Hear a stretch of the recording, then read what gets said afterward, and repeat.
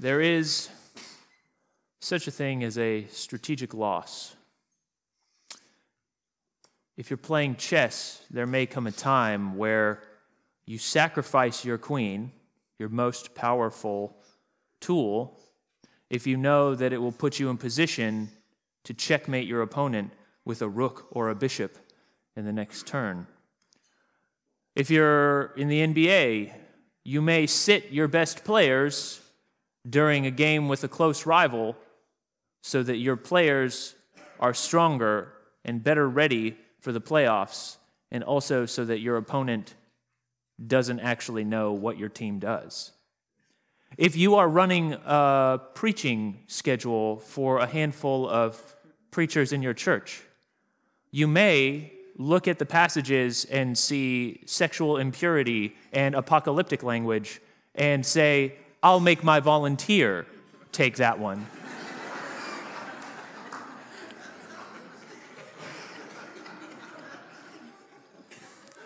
These things happen. With that in mind, please pray for me.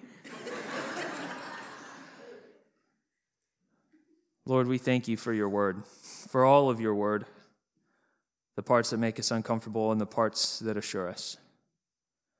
We ask that today you would draw our hearts into you, and that the words of my mouth and the thoughts of all of our hearts would be pleasing and acceptable to you.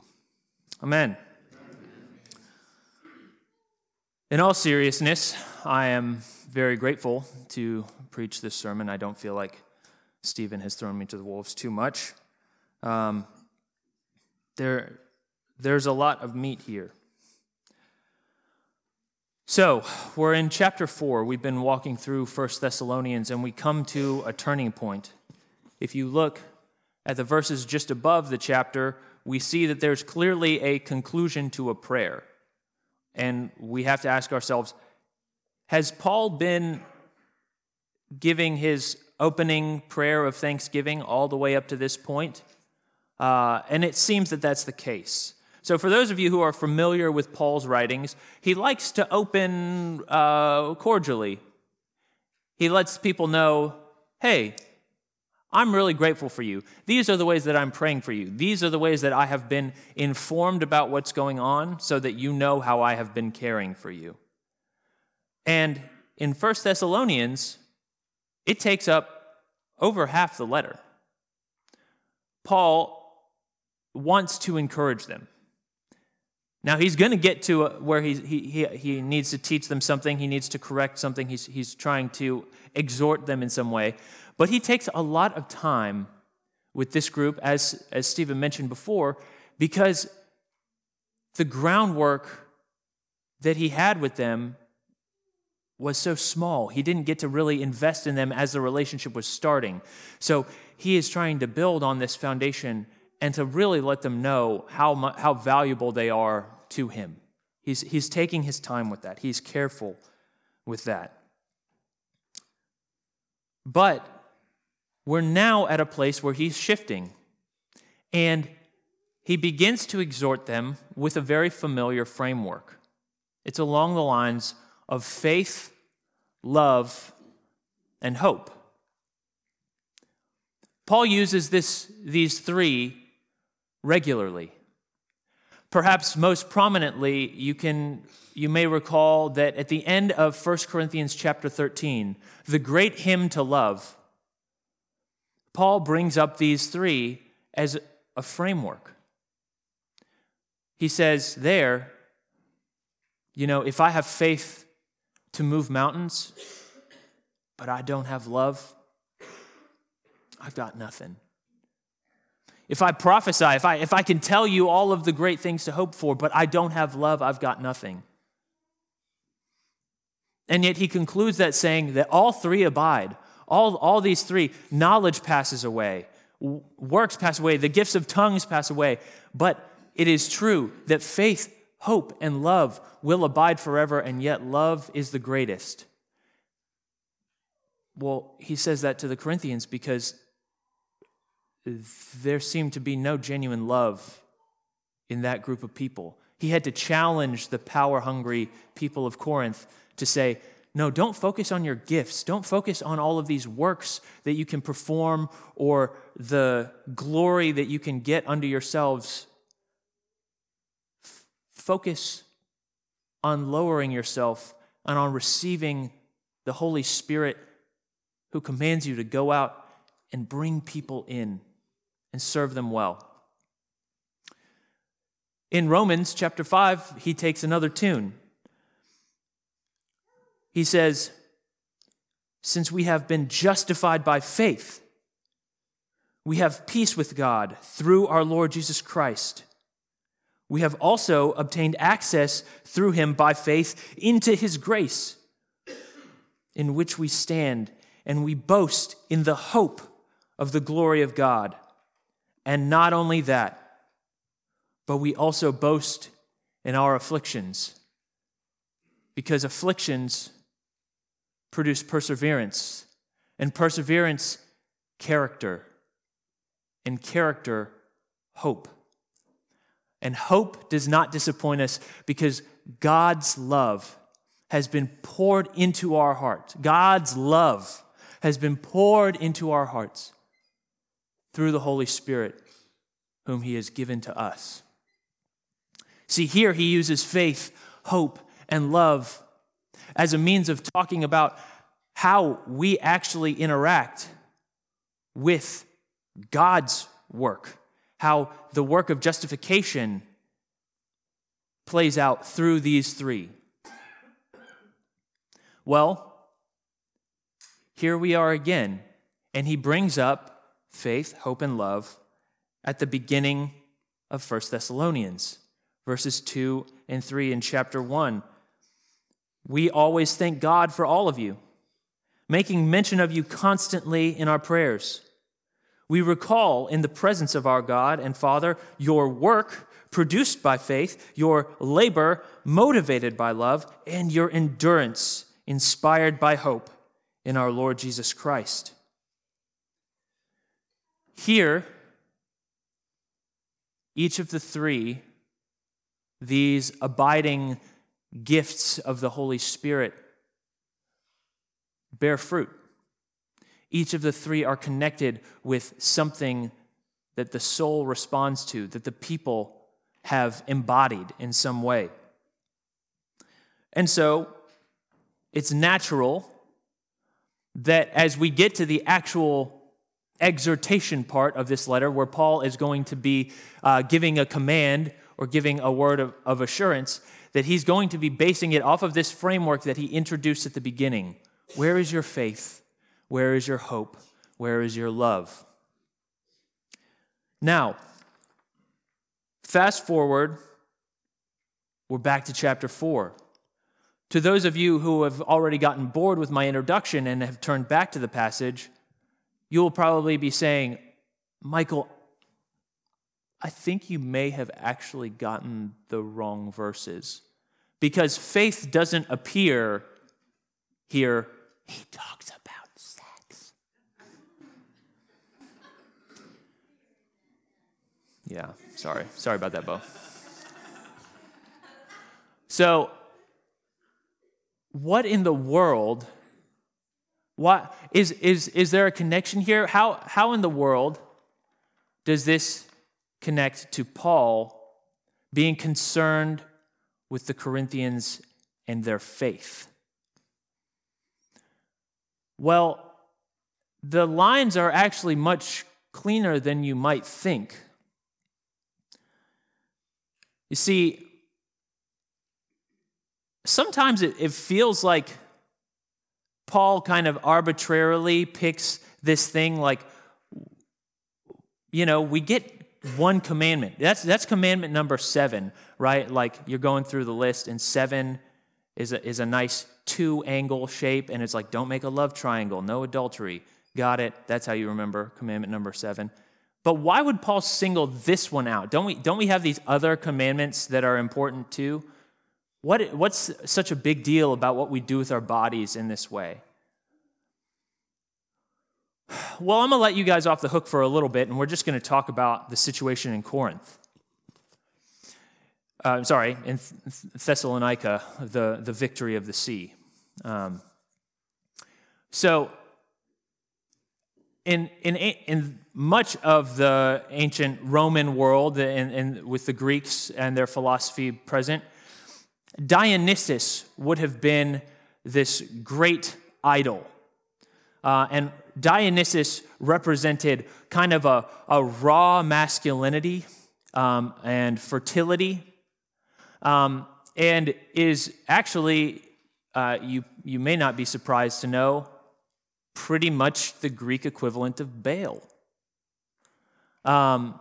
Now, Dionysus gets to add a little bit more of the debauchery aspect, which I'm sure the Greeks had a lot of fun with. But the main thing is that there was a system of hope built into a religion around what we do with our bodies. So just take a second and rewind back with me. We're not the 21st century. We haven't been through a sexual revolution or the Victorian sexual repression. None of these things have happened yet. We actually don't even know all that much about heaven or have a hope set on that sort of thing.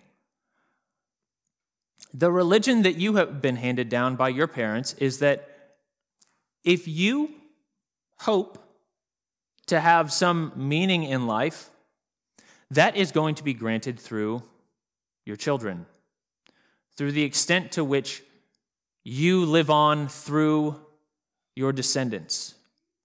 This is kind of the value structure that they have here.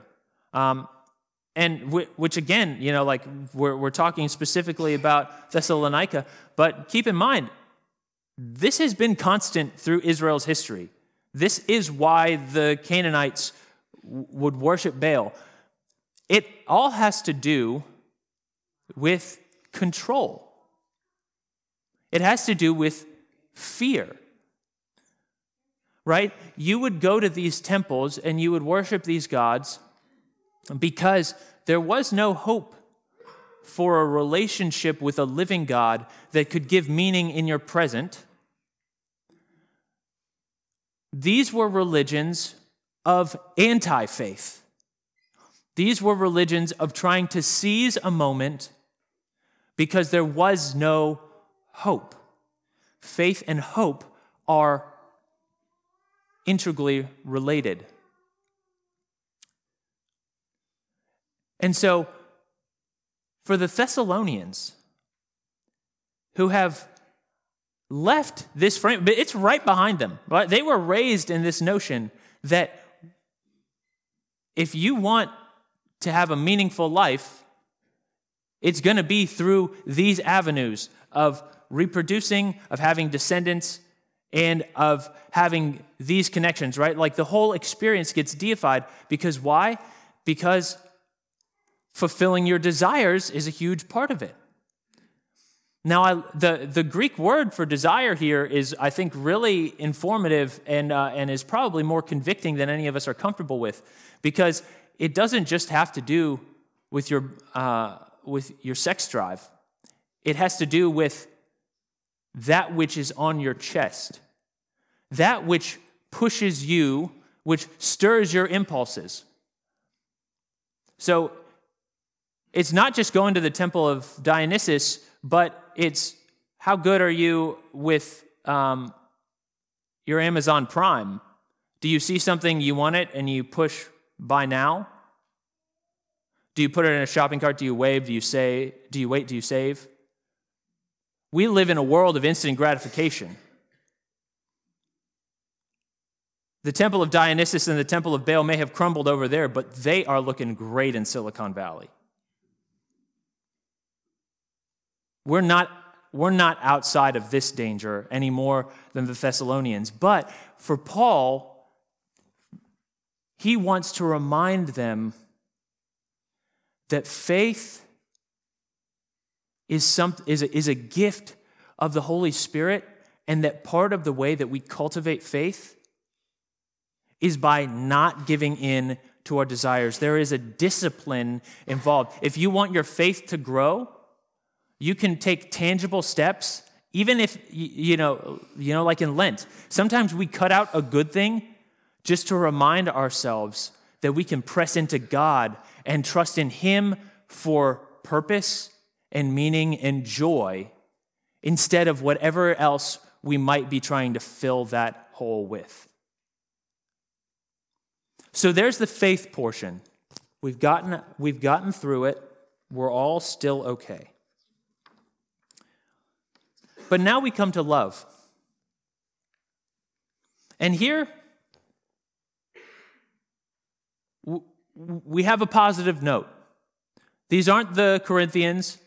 It's not a bunch of people kind of puffing out their chests and feeling self-important. He says, actually, you Thessalonians have done an amazing job at loving. You guys have left your communities and have actually just become a separate community in yourself, and you're taking care of one another in a remarkable way. He says, you've been taught by God how to do this. I mean, and it's one word in the Greek. You've been divinely taught how to do this. Like it's high praise. They have been loving well, and yet they don't come out scot-free, right? There is a little advice for how can we grow in love. And part of this has to do with what Stephen brought up a few weeks ago. It seems like some of them were like, wow, Jesus is coming back. I'm going to quit my day job. We're going to go out to the country house. Everybody come with me. We're going to sit around and wait until Jesus comes back. And Paul says, look, if you want to grow in love, it's great that you've set up a community. It's great that you value each other and that you serve one another. But don't get confused. Part of love is work. Part of love is work. Right? If you want to be ready for Jesus when He comes back, let Him find you out in your field working hard so that you can be providing for those who are unable to provide for themselves. Let Him come back and find you grateful to have an opportunity to serve. Not just borrowing, you're not just sitting on the retirement. And I'm not saying there's anything wrong with retirement. Don't get mad at me now. He says, what you do with your time, what you do with your body matters. Having nice feelings for one another is one thing, but it has to go deeper. If you aren't stirred to use whatever gifts God has given you to provide for this world, you are not being a good steward of it. Right? We are meant to rule over this world as viceroys of the kingdom. And that's work. It's good work. It reframes how we think about work. I don't work to get paid so that I can relax. I work because this is how I serve my Lord Jesus Christ, and this is how I build His kingdom, by devoting myself to a task and growing in it so that others can benefit from it. I do not have this mindset all the time. I might not be the only one in the room. But work is worship. It should be worship. It's a broken world. That's not always easy. But work should be worship. This is us putting to use the gifts that God has given us. He says, you want to grow in love? That's how you do it. And guess what? The people who look and see you doing that are going to think you are so freaking weird, that you're working so hard and you're grateful to do it, and you see it as the Lord helping you and empowering you to do it. That's how we win others to Christ, by them seeing how hard of workers we are and the gratitude with which we do it. Again, I am not saying that all of you will love your jobs and that the Spirit is going to convict you if you don't love your job. This is a broken world. People have bad bosses. Sometimes it's just tough. But is not God with you in that suffering? Is there not some way that you can invite the Spirit in to show you appropriately how to give yourself to that task, whether it's really hard or really fun on any given day, and say, Lord, you know I'm doing this for you, and you know that I want to grow closer to you as I do it. Please help me. I think there are mercies there. And finally, we move to the last section. And here, we find the nugget of what Paul might have felt the need to really write this letter about. Seems like faith, they're doing okay. They've left this community. The temptation is still out there, but they've left the community of all the Dionysus cults and whatnot. They've sequestered themselves. They're doing great at loving one another. But hope has taken a hit here in Thessalonica. Hope has taken a hit. Why? Because members of the community are dying. Members of the community are dying, and the rest of them don't understand. They had hoped that Jesus would come back. And keep in mind, these are baby disciples. They haven't had a ton of time to work out the theology, right? They didn't have a real positive notion of heaven, right? It was called Hades. They were going to swim around with the God of the dead for a while. It was a negative place for most people, unless you're Achilles, and then you just get to sit in really nice fields forever. But they're concerned that their brothers and sisters that are perishing before Jesus returns are not going to get to be a part of the eternal blessings. As you look over these verses, I want you to try to sense Paul's tone. I feel like there's a real shift in his tone here.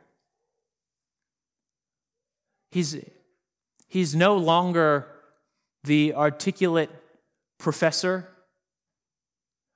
He's not the stodgy theologian, King Calvin and his iron pen, correcting a doctrine, frustrated with their misunderstanding.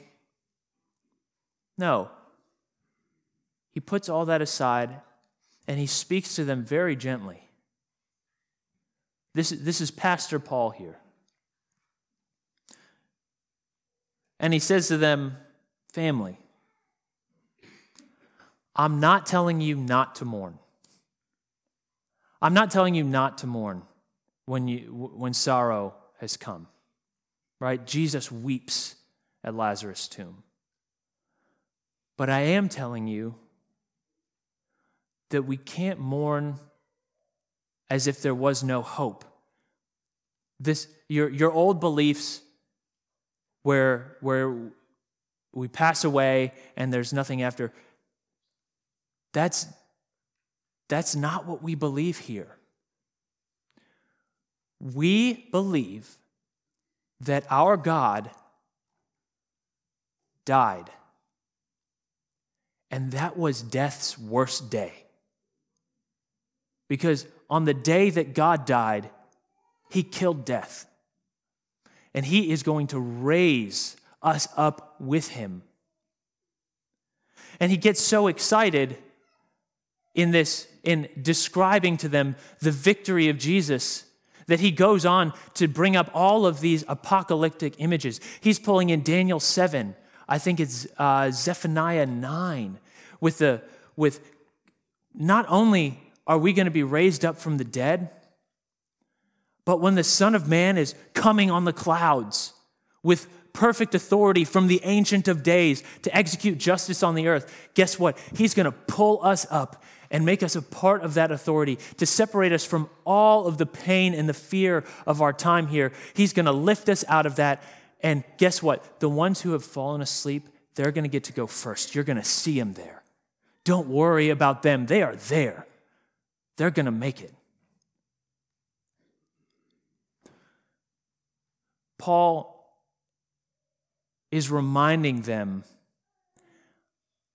that there is so much more glory than we can see. And what's in front of you in this world is not always going to match up with the hope that we know that we have. We're going to get distracted. There will be time to mourn, but we don't mourn with no hope. We mourn knowing that there is more to come. There is not strength in hell enough to dim our hope.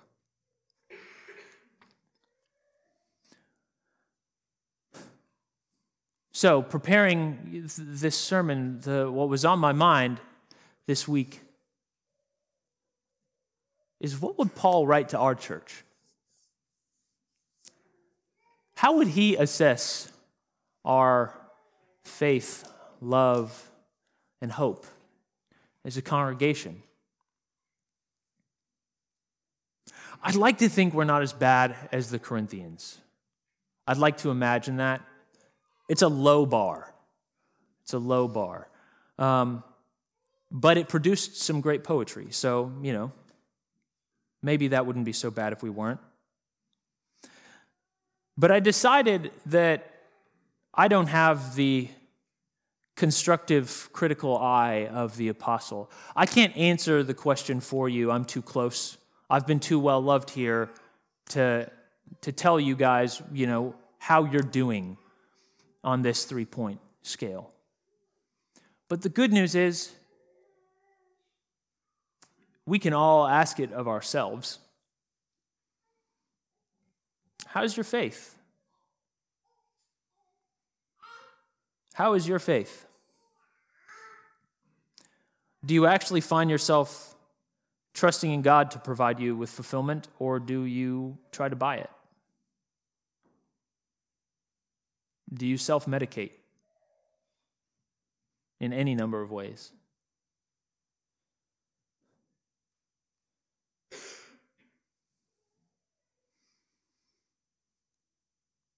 Are your actions more often a willful submission to God's glory, or are they aimed at scratching some itch for pleasure you need for entertainment? How often are you looking at your phone?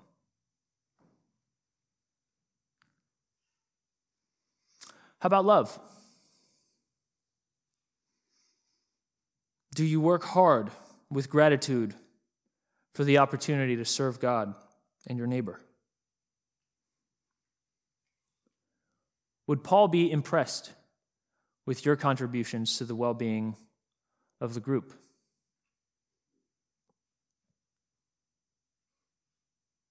Do you feel like the Spirit is helping you to see others through the loving eyes of Jesus? Again, I'm not assuming the negative. I'd be a real Debbie Downer if I was up here assuming the negative. I think that all of you guys are doing well in some of these areas. I want to encourage you. The Spirit is at work here. You guys know Jesus. The Spirit is gaining victory in your lives. If I realize as I'm asking these, if I was hearing these questions, I would just be, really laying it hard on myself, how I'm failing and all of these things. Don't do that. Paul doesn't do that to them. Don't do that. The Spirit's gaining victory in your life. Celebrate that as you think about these questions. But also, let them hold the mirror up accurately. If you need work, that's okay. It's not just your work, it's the Spirit's. Invite him in.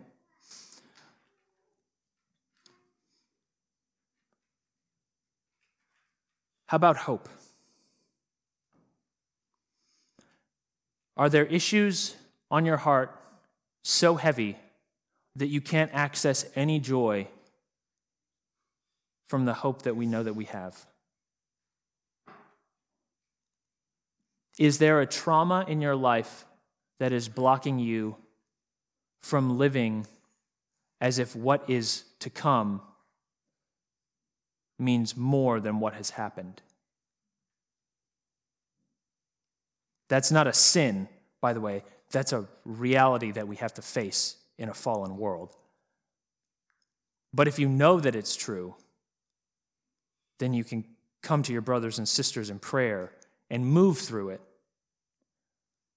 instead of continuing to push through life without hope. Hope is an important part of how we love well, how we have good faith. Do you need comforting words and a loving embrace more than another 5 minutes of sermon? There aren't 5 minutes left. It's okay. Find someone to hug you. Brothers and sisters, I encourage you not only to reflect on these matters, but to share with others in the church how you're doing in these. This is how we win. This is how we become one body and one bride with one mission to bring the kingdom of God here. But before you are either too hard on yourself or too easy, remember that faith, love, and hope are all gifts that were won for us by the perfect faith, love, and hope of Jesus.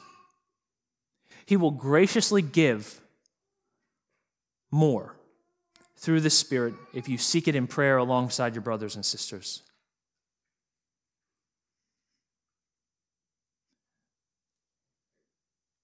I pray that the lesson that we can take away from the Thessalonians today is that in this real world with real problems, the victory that we can achieve is a together victory. It's a together victory. And if we work as a church to overcome our deficits of hope, of love, or faith, then we can see God's glory coming. And we can make that visible for everyone around us.